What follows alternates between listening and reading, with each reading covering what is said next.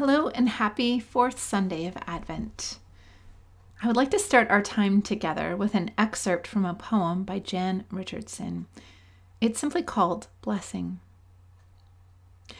Blessed are you who bear the light in unbearable times, who testify to its endurance amid the unendurable, who bear witness to its persistence when everything seems in shadow and grief. Blessed are you, in whom the light lives, in whom the brightness blazes. Have you ever witnessed or perhaps received a blessing? Maybe it was at a wedding where parents of the couple spoke a blessing over the bride and groom. Maybe the blessing was less formal, like where a friend spoke a good word over another friend in a meaningful moment. When Jesus gave his Sermon on the Mount, he started with a series of blessings, what we have come to know as the Beatitudes. Blessings are an important part of the life of faith. But first, what actually is a blessing, you might be wondering? Here's how I would define it in the most simple of terms. A blessing is affirming who another person is in God's sight. It reminds them that they are seen by God and favored by God. Often it involves expressing a hope for them, a prayer, but it's more than just a hope or a prayer because in some ways it is speaking less about what may happen in a person's life and more about what in God's grace and love is already true. A blessing can be a surprisingly powerful thing. Maybe this is because it allows us to step into the truth we know but haven't yet fully grasped. The truth that we are God's very dear children and that it is his desire to see us flourish in his love. The poem we just heard reminds us that we are called to be bearers of Christ's light in dark times. And it calls us blessed as we do that. The scripture that I'd like us to spend a few moments with is about a blessing. Mary has been visited by an angel. She has given her yes to God. Yes, she will indeed carry the Son of God, Emmanuel. But as you can imagine, things must have gotten pretty complicated for her after that visitation by the angel. There was, of course, a fiancé to explain things to. There were parents whom she was probably living with at the time who may have been a bit confused. And of course, there was a community of townsfolk who would have seen Mary pregnant out of wedlock, which would have been extremely awkward, to say the least. What would it have been like for Mary to hold on to the hope of her calling in the face of these circumstances? Might it have been confusing? Could it have been discouraging? Could it have been lonely? As we read the text from the Gospel of Luke, which is drawn from today's lectionary, imagine what it might have been like for Mary to hear Elizabeth's powerful words of blessing spoken over her. And in the silence that follows, can you picture Mary receiving these words? How might her countenance have changed? What did it look like for her to be strengthened by these words, encouraged by them, comforted, upheld? Luke chapter 1, verses 39 through 45. A few days later, Mary hurried to the hill country of Judea, to the town where Zechariah lived. She entered the house and greeted Elizabeth. At the sound of Mary's greeting, Elizabeth's child leaped within her, and Elizabeth was filled with the Holy Spirit. Elizabeth gave a glad cry and exclaimed to Mary, "God has blessed you above all women, and your child is blessed. Why am I so honored that the mother of my Lord should visit me? When I heard your greeting, the baby in my womb jumped for joy. You are blessed because you believed that the Lord would do what he said.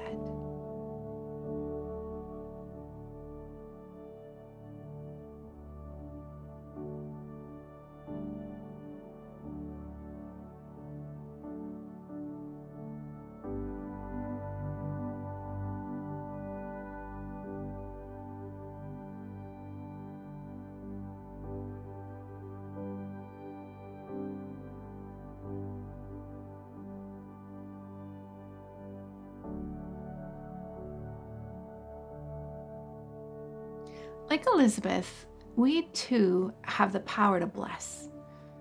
As we walk with God, he gives us glimpses of his heart for other people. From time to time, he may give us the opportunity to share that glimpse with them, to let them in on the love God has for them in a fresh and needed way. A great way to approach this is simply through prayer for someone that God puts on our heart. So often we pray for people in our lives who have a lot of need. We lift up their needs to the Lord and ask God to provide for them, to heal them, to help them, and that is good. But what if from time to time we simply went to prayer asking ourselves, who would I like to bless today? Who might God be inviting me to bless today?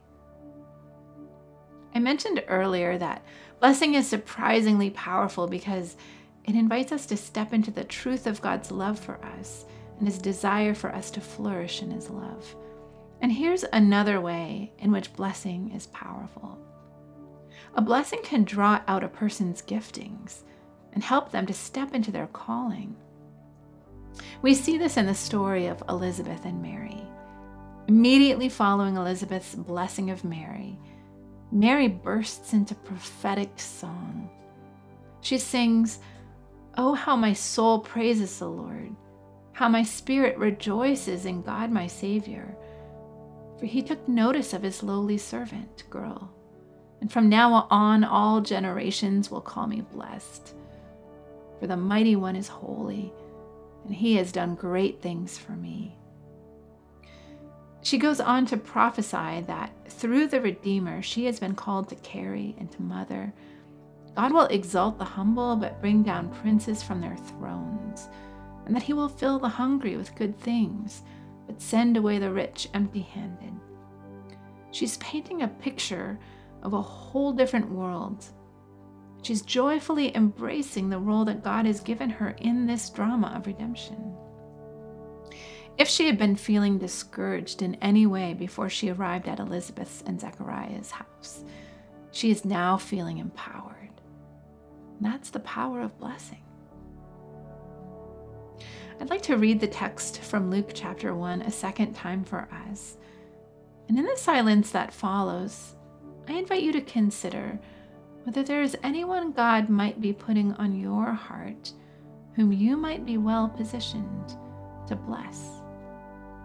Is there anyone God is bringing your way, like he brought Mary to Elizabeth, who might be in need of a reminder that they are favored of God, that the work God calls them to is holy, that God's hand is on their life? In the silence that follows, perhaps you might craft a prayer of blessing for them.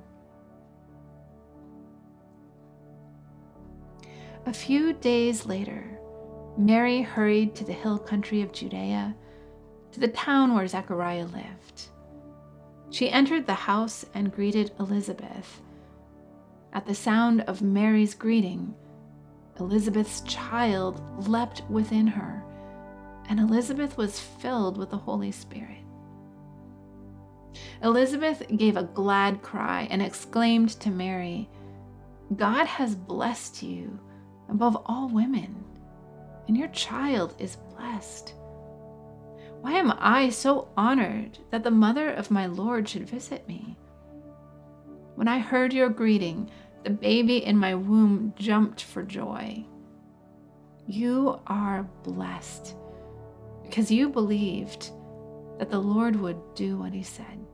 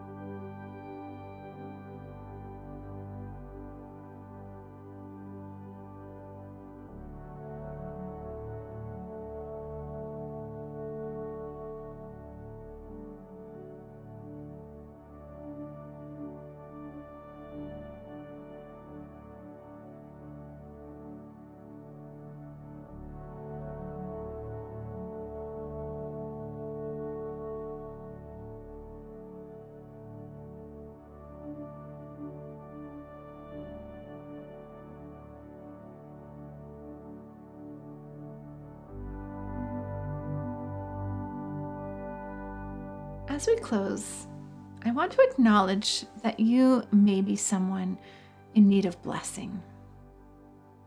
I pray that if you are, God would send you an Elizabeth.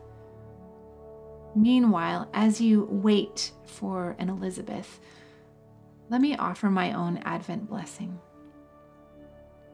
Friends, you are loved and favored by God. May the Lord bless you in the work He has called you to do, and may He renew you in your understanding of it as holy. May the Lord meet you in your hunger, offering Himself as eternal bread. May He meet you in your thirst, offering Himself as living water. May He meet you in your loneliness, offering Himself as eternal friend. May He redeem all of your sorrows and crown you with tender mercies. May He sustain you in the peace that He has ordained for you to walk in. And may you find rest in the spaciousness of His love. Amen.